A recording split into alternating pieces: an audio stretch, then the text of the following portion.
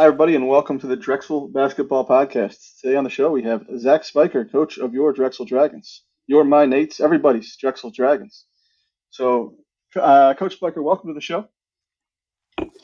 Make sure to say that And while you're drinking water. yeah, that's all right, Dan, Nate. Happy to be on and look forward to talking with you guys this next 7 hours. It's good. We're going to have to cut it to five, but Okay. listeners, I think, get excited for a good long record, and we'll have, I think, 6 or 7 of these this week, is my understanding. So, no, we're thrilled to have you. This has been a fun medium for us to play with. I'd written for a while, but I think the podcast is letting some more folks come on board, and we hope to do some more of these over the summer, not just with you, Coach, but with others around the program. And it's great for you guys to come on and kind of keep us abreast of what's going on in the building and give us some feedback. I always think that one of the biggest challenges we have as a smaller fan base is a disconnect at times between the fans and what's going on in the building. And there's no great outlet. We have the official outlets that put out the official message, right? But then there's stuff that kind of maybe doesn't belong there, but would be helpful for fans to know. And I think that this has been a cool way of kind of touching on some of that. So thank you for joining us. I know joining the Dragons Cast guys in the past, and everything you've been willing to do throughout your 6 years here to kind of keep the fans involved in the program. Yeah, listen, I'm happy to do it, and I don't think yet I've been to an opportunity or a situation where I've said no. Maybe the timing hasn't been right immediately, but I've always wanted to do anything, whether it's a podcast or speaking to a fraternity, whatever it may be. I'm happy to jump in and help promote our school and our athletic department and our basketball programs. Yeah, and Coach, just echo, thank you again. It's really neat you came here. And I'm sitting here thinking again, just like you saying your openness to meet with us, just a couple of guys. That's a sounds a good message across the board, all our fans and in the athletic department too. And hopefully something we can get to kind of spread around. And like you said to us too, it's all about we love Drexel basketball. That's where it comes from.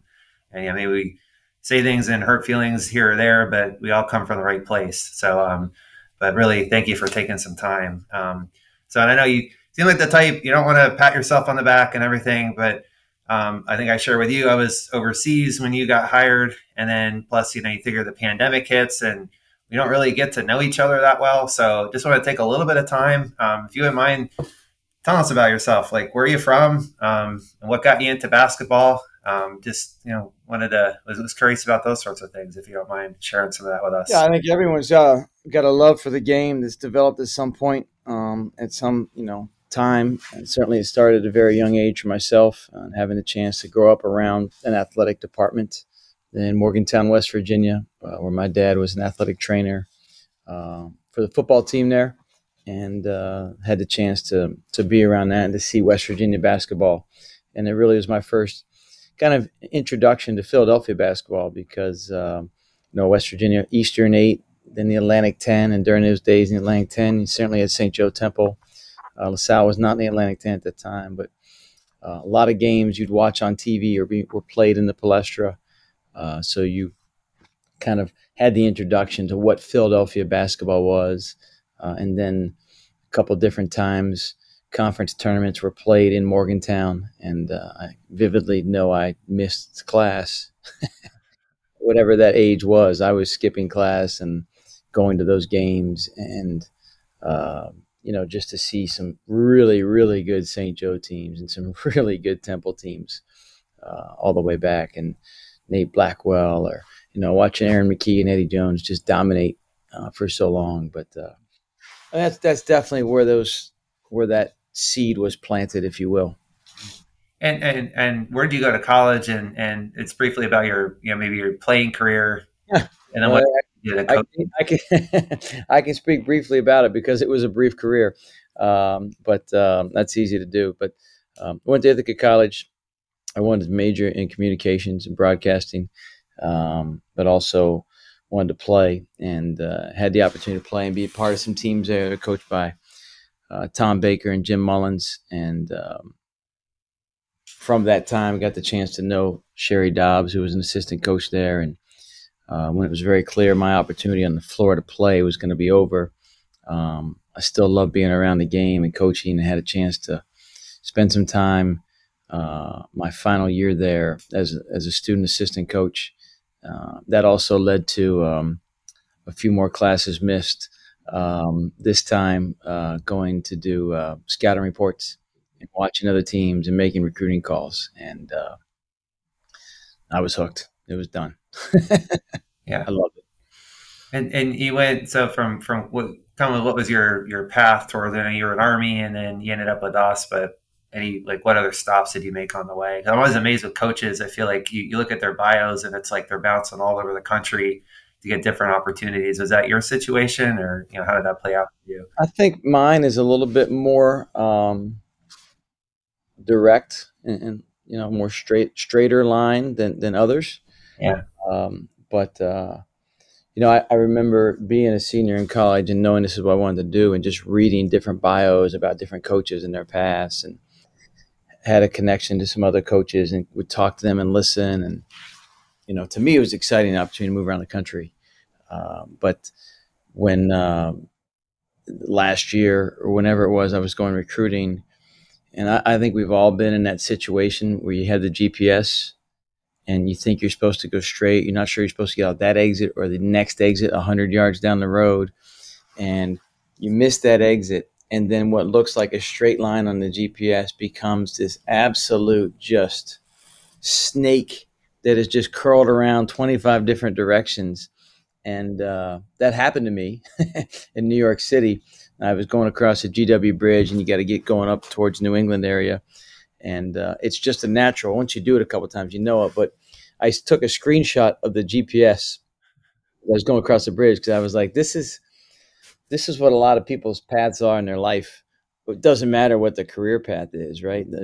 Sometimes it looks like you're going all over the map, and you're going to get from A to B, but there's a whole lot of stops in between. So I would say my career is a little bit like that.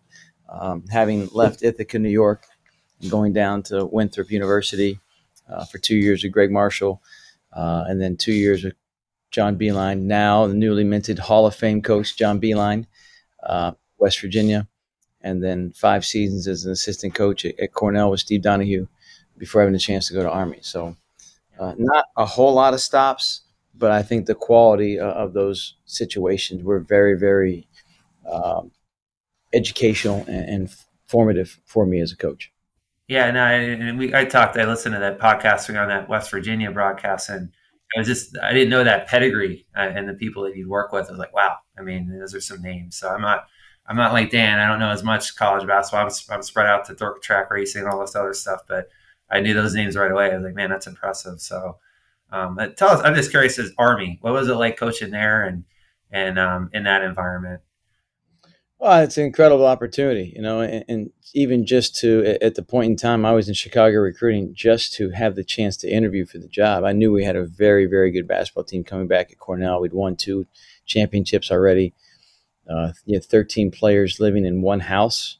It was a really tight team. Everybody got along. We were excited, but the opportunity to do that, to just interview there, was something that I felt like I couldn't pass up. Initially, said I wasn't interested because I was excited about the team, but interviewed and was offered a job, and that's a group of guys that we worked really hard to get some guys in there to that played the way we wanted to play in there. But to your point, Nate, it's so much more than basketball. I think, as it is anywhere, though, to be honest with you, and it's just an incredible group of young men that we had a chance to coach and work with, and they're just special guys. And I still have a picture of those different graduating classes in my office. It's a good reminder of kind of your own path and what's important. Pictures. I've got a list of names of guys that have gotten married that I need to get pictures from the weddings we've attended. But that's the same thing, Nate. I don't think that that's an Army thing. I think that's a priority that our coaching staff has made, whether we're at Army or Drexel. We want to have those relationships and be around special kids that want to be at their school. Those kids really wanted to be at West Point. They wanted to serve our country, and they're special kids. Well, guess what? We want guys that want to be at Drexel, right? And serve the community and be involved. And that's what we're working hard to identify and find. Yeah, it makes me think of the comment you made of that podcast. And I pointed out to a couple of people. You said about restaurants that they're only open for certain times during the day, and it's basically like when we're out of food, we're out of food. That struck a good nerve with me. Like, I'm in healthcare, and even what I do, it's become such a customer service oriented business. I feel like everything's gone that route. I always envy those kind of restaurants, and it's like, you know what, this is when we're open. This is what we make. If you don't like it, go somewhere else. And it's refreshing. I know you have to balance that. You have to, especially these days, probably massage those relationships. But really, it hit home with me. I really appreciated hearing that. It made a lot of sense. So Thanks for listening. yeah, First off, but I believe in it. I believe in it. I'm not. This isn't something that studying for a test and hoping to pass. Just kind of speaking what's on my mind and what's on our heart as a coaching staff. That we are going to build relationships with our players. We are going to make contributions to our athletic department, and we're going to serve the community of West Philadelphia. And I can say that, one, because that's been something that's part of my history and been impacted by certainly my mother and my father, but also my brother and sister, and have helped encourage me to kind of have a personal mission. And I think if you can go by that, to invest in the players you're trying to coach, uh, contribute and be engaged in the athletic department, and make lasting relationships there. And then also be where your feet are, or whatever that community is, invest in it, serve in it, mentor it, be involved with the young people in the community. And it's been difficult because COVID, where we had built momentum in certain areas, has kind of stopped some of that. But I think that we're coming out of that now, and really looking forward to serving the community of West Philadelphia even more so in the upcoming years. yeah. And the other comment you made, that the lawnmower comment, that really struck home too. Yeah, you fight with your wife over who cuts the grass, so that's my time too to kind of take a break. I really appreciate that. And I'll just add a comment as far as you lost some progress in the community related to COVID. That you couldn't have won a championship at a better time. That's coming from somebody, in healthcare, fighting those battles. Like Dan and I have this podcast as a way to kind of deal with everything. I'll speak for myself. It was a perfect time. And so thank you. So you made an impact doing that, for sure. But um, Well, that's awesome. Thank you for sharing that, Nate. And as I said at the time, I know Dan felt that way, but and we're on to pursuing another one. We're not going to talk too much about 2 years ago, but that was a championship for everybody. That was not just for the 13 scholarship players on that roster or our coaching staff. That was for every team that had had snubs in the past. That was for everyone that's ever been hosted a co-op employer, every student at Drexel University. That was for everybody, and so I'm glad that you took some pride in it. yeah, no. And to transition, and because I know we've gone into some other things, like, so coming to Drexel, what was that transition like? And what were some maybe surprises you had coming in? Some things you thought were better than you thought, not as good as you thought. I mean, what was that transition like? Yeah, I would say that one of the challenges is the names you write down on the roster and who is there from the day that you accept the opportunity to the guys that made it to um, that opening game. There was quite a bit of change, and really, I think some key pieces. And some of it personalities didn't match. Others, health reasons. Others, maybe style of play. So it just didn't probably come to fruition from what was on paper in the spring to what was in a uniform, uh, for one reason or another in the fall. Made that a pretty tough transition, and certainly I think style of play was significant. But I do think a foundation was laid and opportunities were given. You think about a guy like Austin Williams who played. Dan, you'll have the numbers, but didn't play a lot in 2 years and graduated as an all-conference player, and is still playing professional basketball. I'm not sure that many probably anticipated that after his freshman season. Yeah, let me let me take you down our first offshoot here. But Austin Williams was the guy who came to mind for me when you were talking about players who didn't fit the system, right? When I think about a Zach Williams or Zach Spiker, prototypical big man, Austin Williams is not, maybe in the top 1,000 names that I would think about. I think Dan Crane's got a shot to be above him somewhere. No shot. No shot. I respectfully will disagree. I am taking Austin Williams over Dan Crane every single time, Nate. I want that to be on the record, okay? We can put that one on the record. All right. But he's not. He's not a runner. He's not a rim protector. He's a great player. He really turned into something while he was here, and it was almost prideful to see him on the floor because I really loved what he did and the fact that he stuck with the program. A guy was blue and gold, right? So, but it took me to. We always said for a long time with Brew, if he had shooters, right? If he would just recruit some shooters, this could all come together. And then, we finally find, he doesn't have that. We kind of mix in your shooters and his guys, and we have something going for a little bit there. And I always wonder about coaches who recruit to their style, almost getting shoehorned into that style, right? Sometimes that exposure to something else, having something else on the roster, can help them out. And I'm kind of curious about your thoughts on, diversification, I guess, of skill sets, maybe. Yeah, I think college coaches sometimes, if they're not careful, can be some of the least creative coaches in the game. Where high school coaches, especially at the public high school level, where they're coaching who's in their school district and who shows up for tryouts. And one year they might say, "Hey, we don't have the foot speed. We got to go zone," or "Wow, we're really big. We need to run the flex and just hammer the ball inside all the time." So I think that there's different styles of play, but the reality is our job as coaches is to make guys better and improve them. And I think Stretch and I to this day have a really special relationship, and he ended up being a captain. He was a leader. He's a self-made player. And it was this time going into his senior year that you would see Austin Williams running down to Penn's Landing and back. All right.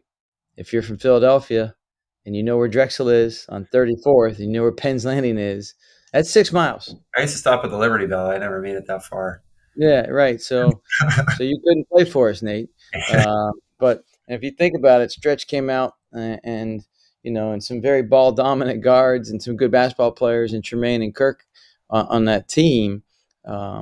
He probably should have had more low post touches. And as soon as he hears this podcast, he'll text me and tell me that. But I love his growth and his development and his process because he was a Dan. I think you said he wasn't a rim protector. I disagree. I think he was a dominant shot blocker.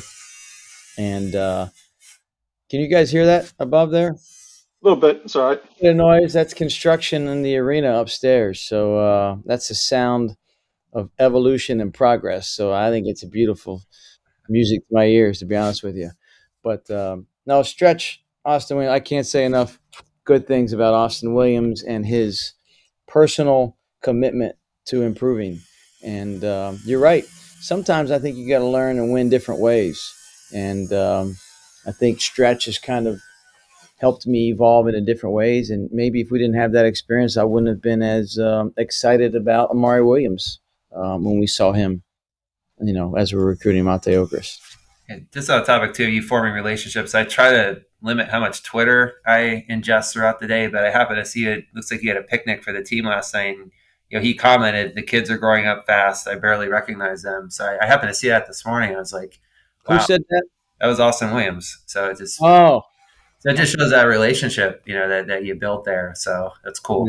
Yeah, it's funny because as he was leaving town, and he's like, I got to get out of town and get back to Richmond. I Stretch, you can get on 95 right by our house. Like, don't act like it's an inconvenience to go that way. But our kids were excited to just see him one more time. And that, to me, that's how I grew up. And that's exactly how I want our kids to grow up, to be around a team and to have mentors and good role models. And yeah, Stretch is a great person and a really good basketball player. Well, we touch on alumni social media sightings. I saw Sammy Givens look like he was in the deck the other day. Is he interacting with the team right now? Yeah, Sammy comes in at a certain time. He is certainly a vet's vet at this point in his career. Our guys were out of town Now they're back. I think he's in California. He was out there with Dame for the parade, from what I understand.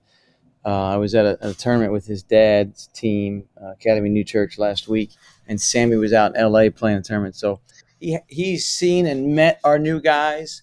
I don't know if he's had a chance to meet all of them just based on his schedule, but that's something I love the idea of having our guys around. I know we had Phil Goss back and speak. Malik has been back certainly numerous times, but I think the more that we engage our former players. Rob Battle was just in here the other day getting some treatment on his back. So I love it when our former players are around, and our young guys get to see them, because then it just is an organic conversation. Hey, how you doing? What was your time like here? They're getting to know each other. I think it's what a program is about, and that's not just one team. It's welcome to the family type of conversations, and so we do as much as we can to encourage those interactions. All right, I'll try to drive us back to the script a little bit here. Obviously we can go. I don't want to be boring the current students who I'm sure are clamoring to listen to this. But you took a significant jump a couple of years ago. Obviously, going to the tournament was a big deal, but more, I don't want to say more importantly, the championship is the most important thing. But the jump that the team seems to have made from that kind of um, mid-tier, low-tier CAA team towards to a contender now in back-to-back years, um, was great to see, and that's sustained success, right? Like I think when you start talking about elevating things, you want sustained success, and there are signs of that. How do you then take this team from kind of a contender in the CAA to maybe cracking that top 100 in the country? I think I'm curious, A, to know what your goals are, but B, then kind of how you accomplish this, what your vision is. Yeah, I think we all have the same vision. We want to continue to keep growing and keep climbing up that mountain, right? And how do you do that? I think there can be varying perspectives or on how that can be done. One of the lessons I kind of go back to, and I have a lot of football references in my life, but Tony Dungy, who I think is an incredible coach in person, was the coach of the Indianapolis Colts, and they played the Jaguars in the final regular season game of the season. The Jaguars ran for like 300 yards. Dan, this would be good for you to look up. I'm not sure what year it was. But the Jaguars beat the Colts and ran all over them in the final regular season game. And then they're scheduled to play the first round of the playoffs. So the next week, it's basically a rematch. And Tony Dungy meets with his team and he brings everybody in. Here's what they did. Here's what happened. And now we're going to play this team. Here's going to be the scouting report. And there was kind of from what I have read, certainly I wasn't in the room, but I think a lot of people expected to be a very different plan of attack. And he said, we are going to do the exact same thing, and we're going to do it better. And they turned around and they beat the heck out of the Jaguars, and they went on one of their playoff runs while he was the coach there. So to me, it's always been something to take home. It's like, listen, stay the course with what we're doing. Continue on this course that we're on. We've shown that we've had some consistency to have a top four finish, to win the conference tournament from a 6 seed, to go to the NCAA tournament. Those are all arrows, and our win-loss, overall win-loss, I believe, has gone up or stayed the same every year we've been here. So we're on a path, and we got to continue to evaluate and recruit players that match our program, and quite frankly, speak dragon, which I'll talk more about that later on. But I think we're on a path, and I think we've continued to do that. So we want to take that Tony Dungy approach and be consistent. Staff continuity is important. Enhancing and involving our student athlete experience, right? Our fan experience, enhancing that, right? What are the noises you're hearing right now, right? That's something that's going to make the DAC hopefully the epicenter for activity on campus, right? Our games need to be the main feature attraction in the DAC, along with wrestling and women's basketball. That we're going to have video boards and a sound system and lighting and ribbon boards that just bring so much energy that people are attracted to when is the next event here and how can I get a ticket to be in here and be a part of it.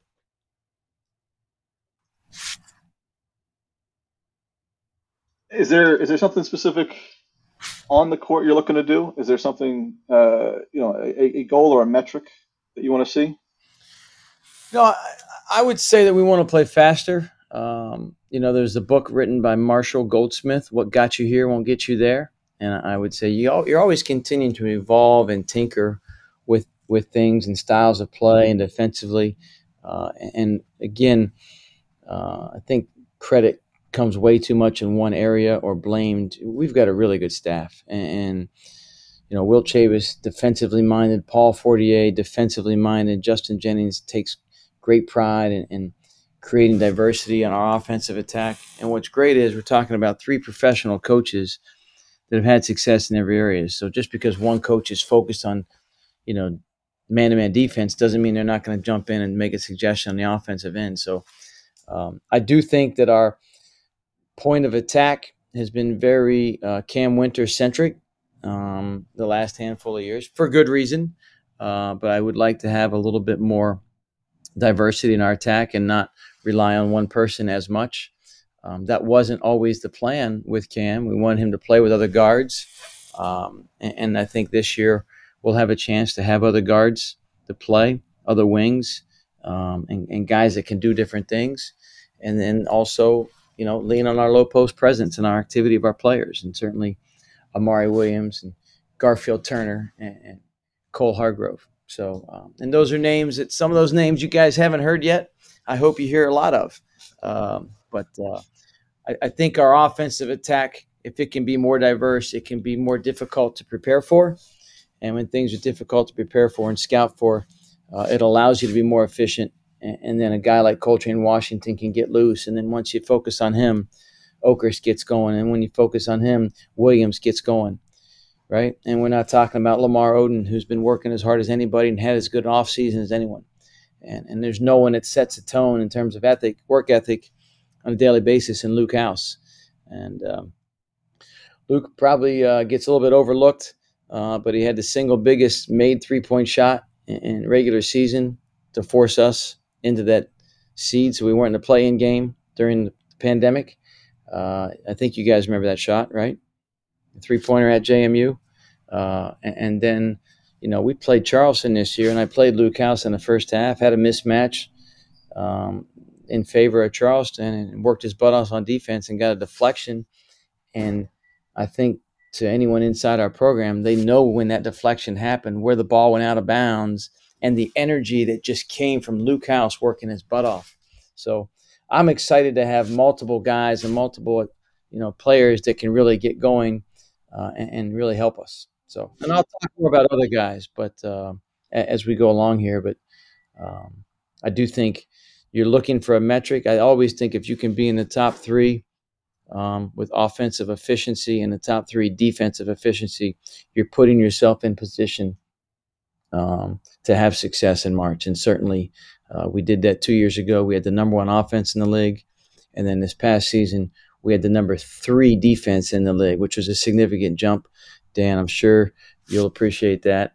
And then offensively, we were at 5. So I think we can be a little more diverse and play with a little more offensive pace. Let's keep that defensive number up there and get that offensive number back in the top 3.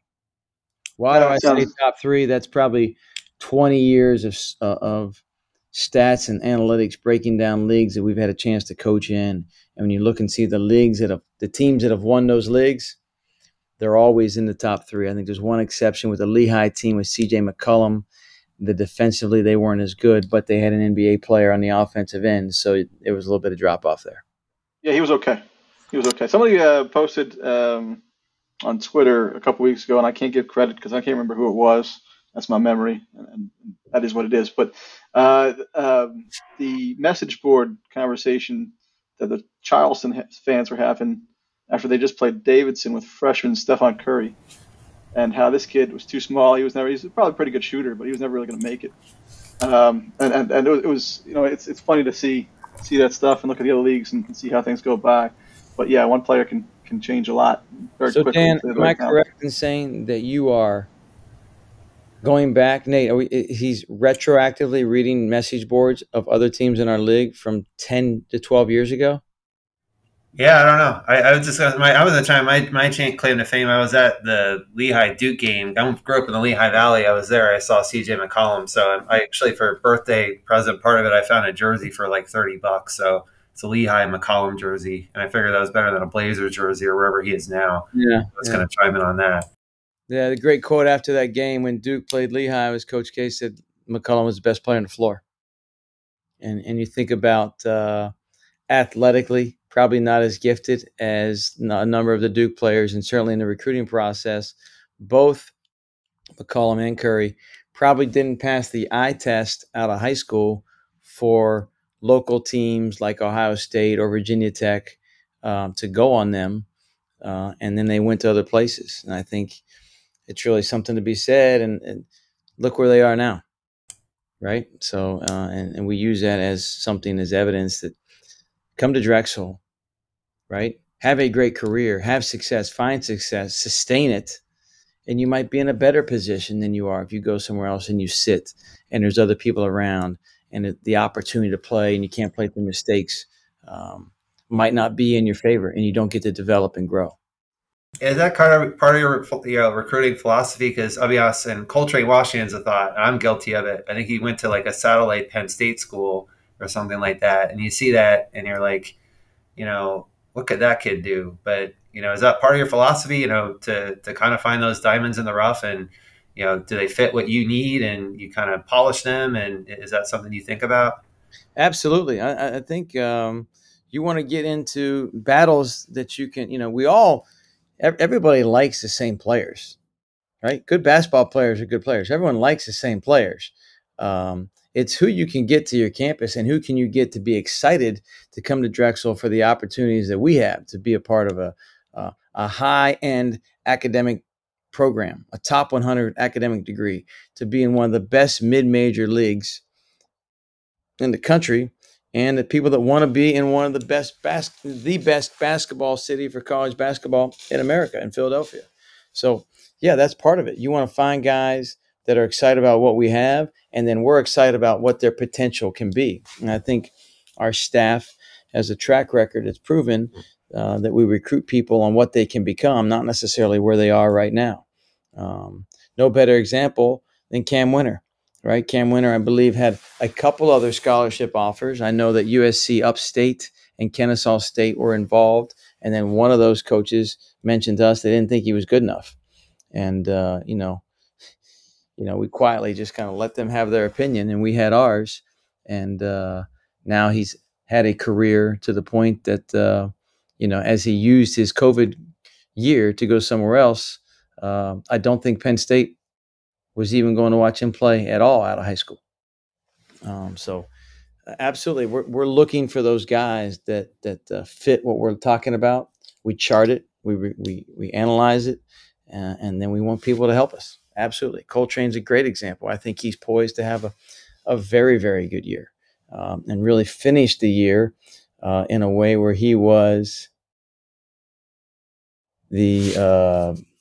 Sorry, I just got a text there. Witness Coltrane was probably one of our better defensive players Yeah, he's last. come a long way. Sorry, I missed that for a second. I was looking at a 30-year-old ivhoops.com post. But it's a great point, and it kind of takes us on to kind of I want to talk particularly about the COVID year and kind of the mayhem that that's caused, right? So you have the transfer portal kind of rears its head. You have NIL rear its head. You have this bonus year, right? So um, I think the transfer portal, obviously in NIL are permanent, right? That's at least a step in the direction that the industry seems to be going. But the COVID year now with the fifth year of eligibility, suddenly, you can't just. It's not that just that you can transfer and that's it. It's that you can have that extra time in school. So you have 20% more players that are eligible for the portal, right? So eventually that's going to stop, right? And there should be less supply. I'm an economics guy. There should be less supply into the portal, right? There should be less players going in. Uh, what the permanent piece here is the transfer portal and NIL, right? So how do you think it is worse today? Not worse today, but different today because of that COVID year? and will things back off a little bit? We're going to see some kind of return towards not normalcy, but somewhere between where it is now and where it was? Or do you think that kind of the mayhem of the transfer portal is now permanent? Well, I think the sheer volume is up because you're adding with the COVID.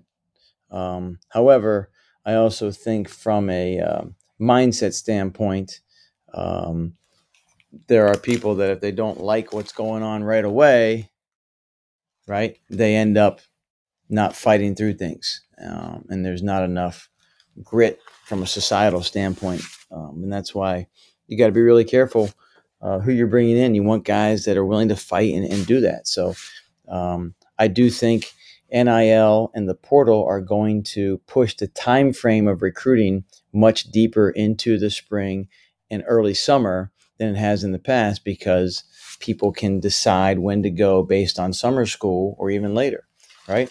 I got a stack of names, and there's a story around every one of these names, guys. And you can see this is a couple inches thick.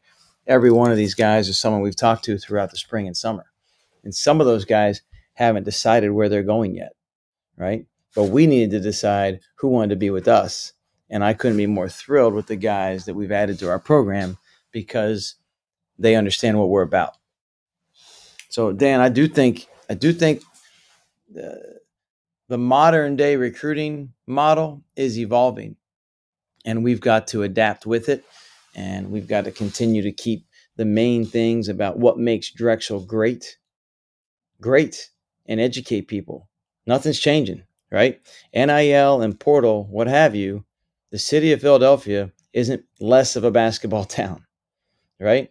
The CAA is not becoming a worse basketball league. In fact, I think the CAA is trending upward as one of the better mid-major leagues in America. And I think throughout the summer that will continue to show that to be the case. And then also academically, Drexel is only going to become a better school and a better destination. And it's really people understanding what the co-op is about, people understanding all the things that you can accomplish after leaving Drexel and be involved with. I think those things are only positives for us in this situation. But it involves a staff that's turning over every single rock and educating people about what we have to offer, and then people wanting to be involved in it. And there's a lot of stories where people don't want to do it. And if they don't want to do it, that's fine. We have to move on to somebody else. I can tell you, I feel like we've got a roster of people that are excited about our staff and about our league and about the opportunity to be at Drexel University. I just said, and Rook, I have to get going soon. I just want to try because to follow up on that, and then what you said earlier about the enthusiasm making the games an event around campus. And certainly your staff, you guys take that responsibility of getting bringing kids that speak Dragon and stuff. Anything like we could do as fans, I feel like part of our podcast too is hopefully maybe somebody will listen and be like, yeah, I'm gonna go to the games this year.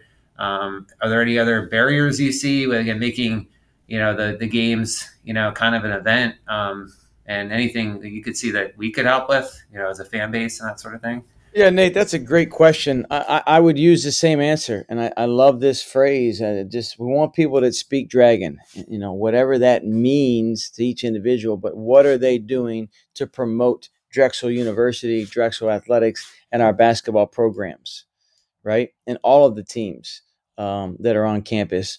Are we a group that appreciates the opportunity and does everything we can to make the most of it? And quite frankly, we're a gritty bunch.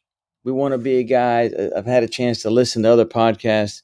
You hear PJ Fleck talk about a crack in the shoulder is better than a chip on the shoulder, because once you have success, the chip falls off. If the crack in the shoulder, that's part of you forever. And we want guys with a crack in our shoulder that are playing with something to prove all the time. So I love that analogy. I also love the analogy of a golf ball. That initially a golf ball was smooth, right? And once it got hit and became more dented, right, it flew further. And with the analogy being that a dented golf ball flies further. A ball that has a few dents in it has some adversity, and you go through that together and you fly further. So that's exactly what we want when we say speak Dragon. We want people that are proud of our guys. that they connect with them and they come on the floor on campus, but also make this a place. And I love the phrase that Coach Calipari used when he was the head coach at UMass. He wanted to create a love affair between the players and the student section and the fans and the DAC pack, right? And I think that has been something that's been part of Drexel athletics, and we want to continue to build it up to get to that point again and make it where the environment is not only fun for the student athlete, but also for the fans. And if you can imagine, we're talking about making this the spot you go to dominate and have great success, and it's an incredible environment. And then you go from here to a professional career, right? We know where Dame is at Golden State, right? From Drexel, right? We also know, right? Drexel drafted Ryan Rollins from Toledo and Pat Baldwin Jr. from Milwaukee. Okay. So it is very obvious that there's a path to the NBA from mid-major programs. We've also mentioned Steph Curry and CJ McCollum on this podcast. Okay. So why can we not attract and find talented guys that are willing to fight and work every single day in the off season and develop that grit and that toughness to find success on the floor in our league and position themselves to be a professional basketball player? Yeah. I think that's not just the work of the coaching staff. That's everybody involved in our athletic department, our university, and I strongly believe that involves our student and our student section, and our overall fan base. If this is an environment we jump in and we support our guys and we do everything we can in the proper way, I think that we can make this a very, very special place and very fun place to play and to come watch a game. Yeah, and another good message to come out because this conversation, I agree with it. We don't really have a sports culture, but I think we also, Drexel doesn't have this like, we're going to stick our chest out and be like, dude, we're Drexel, man, we're awesome, because you got Penn next door and, you have all the other school, Villanova winning national championships. Although I'd argue this is a great time for us to rise because, some of the other schools are unfortunately down, but well, Nate, I respectfully would disagree and push back on that. I do think we stick our chest out a little bit. And you think about the last 2 seasons, right? Both men's and women's lacrosse have been the postseason. Women's lacrosse back-to-back NCAA tournament. That's incredible. And certainly what Amy has done, I joke with her. She should retire now. I mean, her career is incredible to be a head coach, and what she's done the first couple of years, it's awesome. So I push back on that, and I think there's a few more people walking around the DAC, maybe a little swaggier than what you've described, because we know what we can accomplish because of what we have accomplished. And we're excited to see other champions in the hallway, whether it's a wrestler or women's lacrosse player or women's basketball player or men's basketball, right? Or Speaking Dragon. And part of Speaking Dragon is winning and competing for championships. Yeah, believe me, I'm with you. And I love the coach speak, like the crack shoulder, like PJ Fleck. He's the row the boat guy too, right, at Minnesota. I love it. He's got a lot of stuff, and I don't know that I totally consume all of it, but I certainly listen to it, and I love the analogy to the point where when we've had recruiting, I've handed a golf ball to a player and say, "This dented balls fly further." Yeah, and I'm fact checking that metaphor. Yeah, and I'm about freaking wearing my polo, and I'm with you. But hopefully, keep making those connections. Everybody walking out with their chests out, not just within the athletic department. How we kind of germinate that outside too, and we see how we build that. But I got to go. I'll let you guys. I don't even know what movie this is from, but I'll let you guys talk amongst yourselves. Whatever. Coach, again, thank you very much, and hope we do this again. So. Thanks, Nate. Look forward to talking to you and excited to get you into the DAC and to see all of these renovations that are taking place right now this fall. Looking forward to it. All right. Take care, guys. Thanks, Nate. All right. So that's Nate. Got to go back to work a little bit, but we'll finish off here. And I want to echo, though, real fast what you were saying, because when you look at across the program, what wrestling's done, I was actually watching the Philadelphia Union soccer game last night. I don't get to watch a lot of TV. Chris Donovan, right? Chris Donovan checking into the game, right? Awesome, He's got his second MLS game in there, so you see a soccer player playing professionally here, and not only doing it professionally before a local team. It's very cool to see. This is athletics coming a long way from when I was a student. I think a lot of people who are my vintage or older won't recognize campus when they come back. A lot of them who haven't been there for 5-10 years. It is totally different world. So I take what you say about the need to kind of put your chest out there, right? I think there's been a lot of gains on campus. There's a lot of reasons to be proud to be a Dragon right now that may not have been true 20 years ago. And it's kind of cool. It's very cool to see, but with that needs to be, a winner's mentality, right? Which candidly wasn't on campus when I was there. Even when the basketball team was good, you weren't necessarily proud to be a Dragon because of, the school didn't look great or this, that, and the other thing. The school was always getting after you. The Drexel shaft, right, was the thing talked about back then. Imagine you've still heard that term used today, but less of Well, that, maybe you right? should There's pay been your great parking progress. tickets. Maybe you should pay your parking tickets, and the Drexel shaft don't get after you as much. Never had a parking ticket, my man.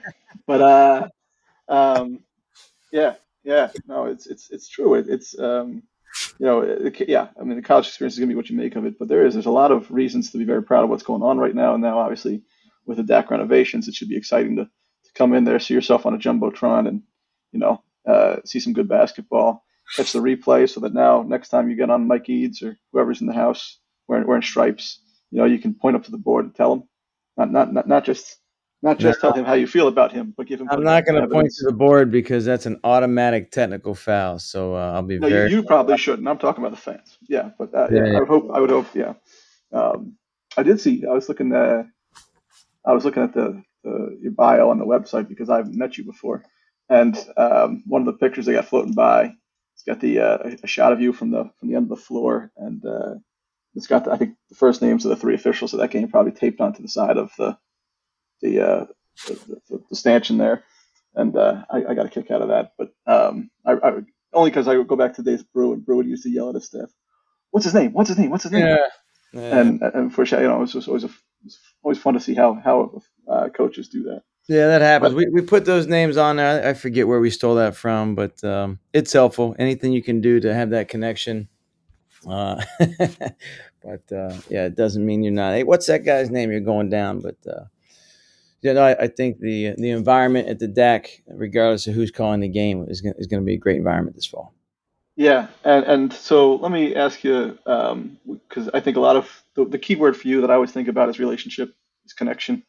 And I get that. So, of this incoming class, we're not going to cover a lot of the individuals and talk about the team next year quite yet.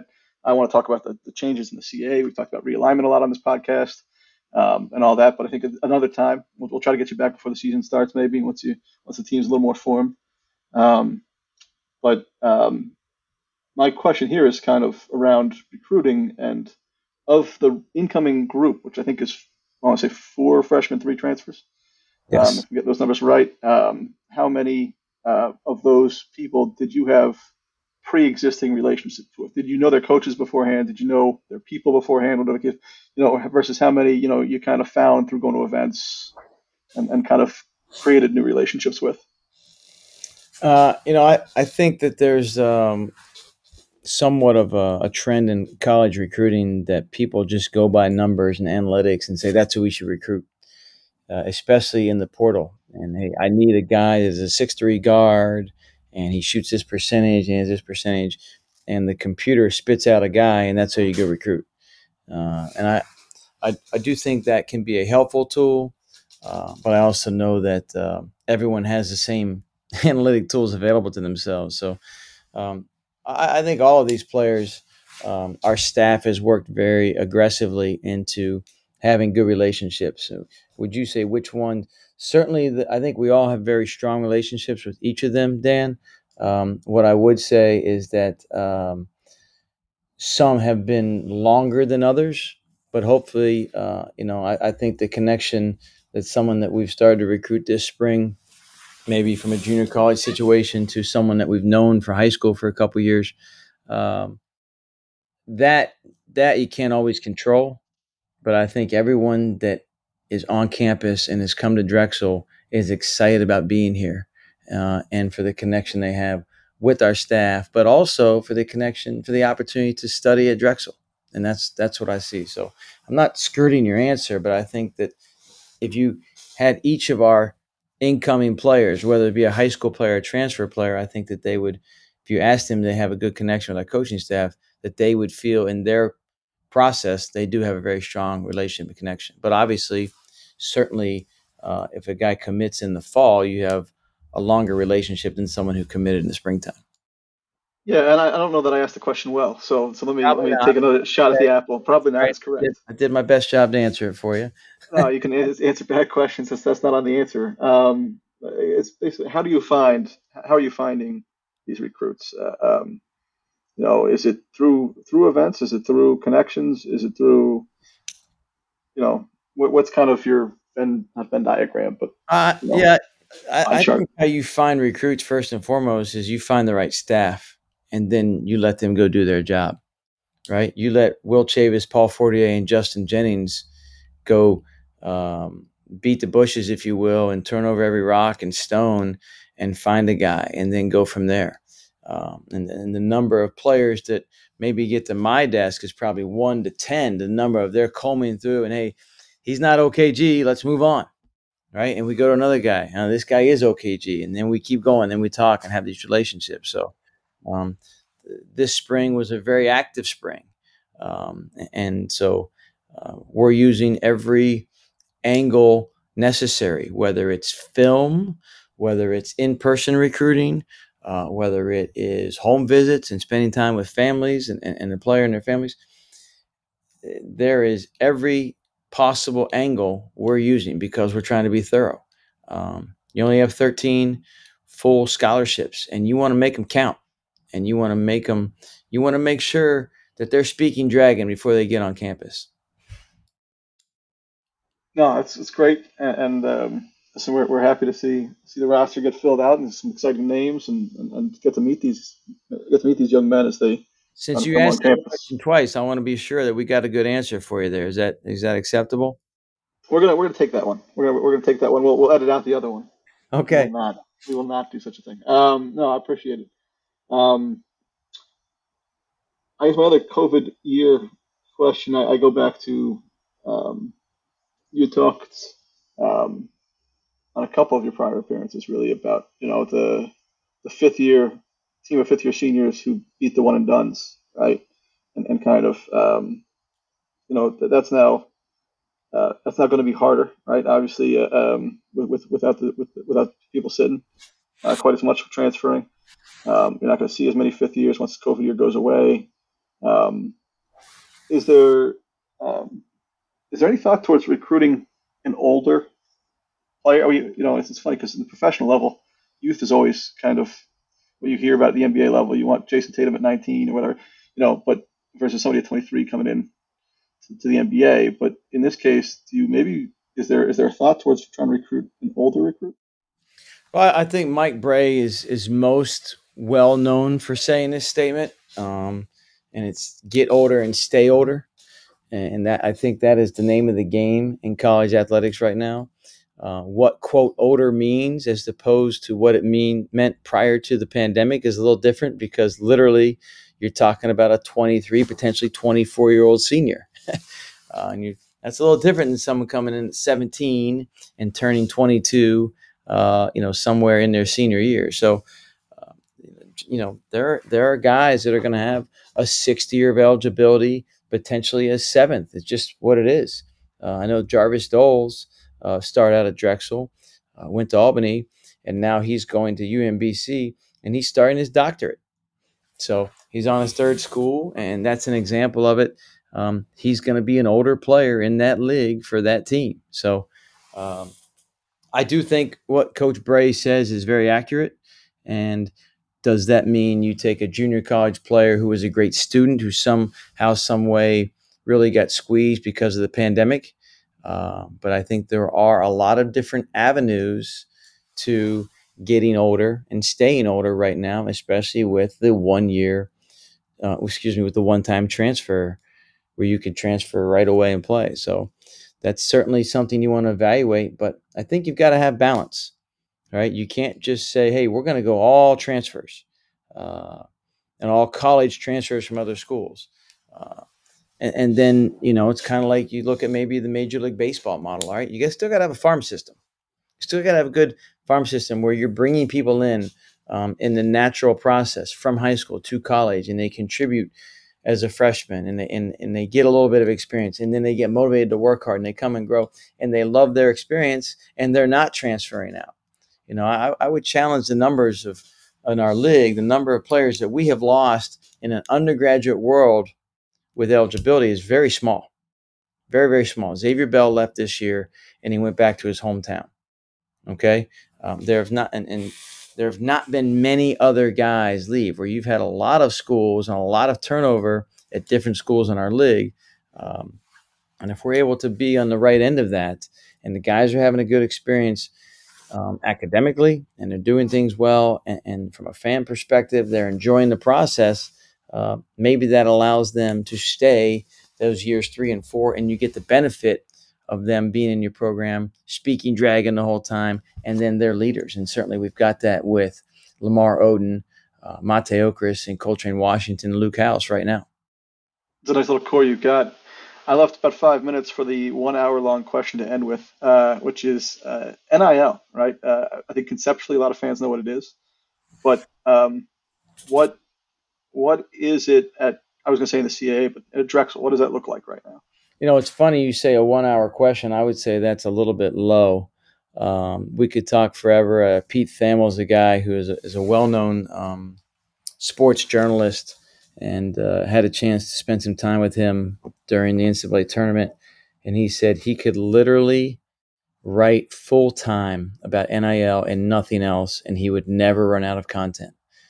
That gives you an idea of someone who covers college athletics and different sports, and how much it is just kind of washed over. So um, it's certainly evolving. I think the NCAA has already talked about they're investigating some areas of NIL usage or inappropriate usage of it. So we're really just at this, I don't want to say a crossroads, but we're just at this, we've evolved into this different version of college athletics than we were really 2 years ago. And so we've added so many different things, Dan. And I think we're very early on in the process of what NIL truly is going to become.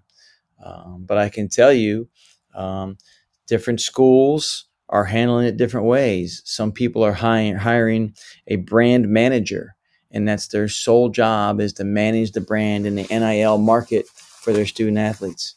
All right. Some coaches have fired assistant coaches and are hiring people just to examine the portal in the NIL space. Right. And some people are really leaning on, maybe departments outside of the basketball staff to help in NIL world. All right. No one way is wrong or right. But I can tell you, to be a little bit transparent, some of those examples are happening in the CAA. And doesn't mean we need to follow that lead, because some of them aren't appropriate, but we need to be aware. And that's where I'm excited with Maisha leading our athletic department. She's been proactive since the day she set on campus. NIL has become a thing, and I think she's aware of the changing landscape and knows what needs to be done for Drexel to be relevant and have a seat at the table in the recruiting process. And I'm very confident she's going to continue with her staff of Nick and Mary and the rest of her administration to move us forward in that area.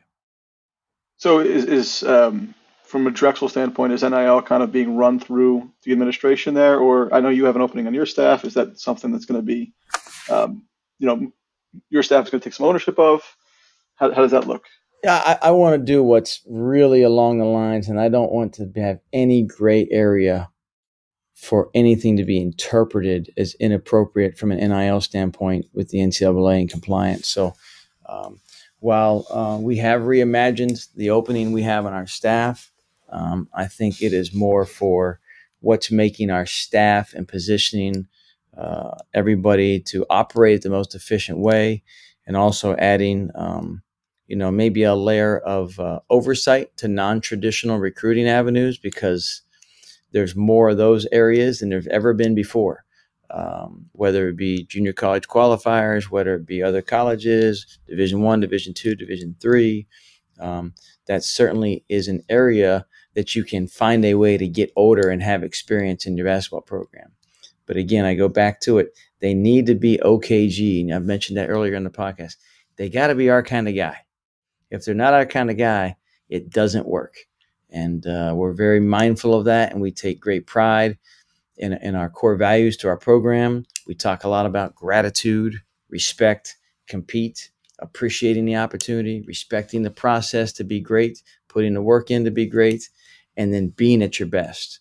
And I say that because we can have all these different auxiliary ways for young men to be motivated to be a Division I athlete. But at the end of the day, it's about fit. Do they fit your program? It doesn't matter whether you're at whatever level you want to say, high, mid, low, Division II, Division III. You want people that are breathing the culture of what you have. And if you can talk about gratitude, respect, and compete and show those ways, then you're speaking dragon. And that's what we want to be about. Well, Coach, I appreciate your time. I know scheduling this is fun. It's three fathers of young children on top of three people with different business schedules. So we really appreciate you taking the time and finding that for us. And we'll try to get you back before the season starts. Yeah, talk more CAA, talk more in depth about the roster and help meet these new players. It's an exciting year, exciting time of change. We'll miss Cam Winter certainly, and his classmates who left quite an impact, and I think have brought you up. Not brought you up, but you and them have brought this team and this program to another level from when they came in. So it's great to see progress, and it's great to watch it continue. And we appreciate everything you're doing for the program. Thanks so much, Dan. That is a great group, and they'll forever be remembered as a group. Team 123 at Drexel, 123 years of basketball to have brought a championship home. Cam Winter, Tim Perry, Zach Walton, James Butler, Matej Juric, a number of the guys that made those winning plays in the conference tournament. And that legacy is set. It's not going to change. And it's now something for our program to aspire to achieve again and to work their butts off to get there. And I can tell you, we've got a very hungry group because we don't have many guys that played a big role in that run, and now they want to do it themselves. I'm excited to be back at the DAC this winter to see it happen, and I hope I'm joined by many others. Again, I appreciate your time, and you have a great afternoon. Sounds good, Dan. Thanks so much, and we'll see you soon.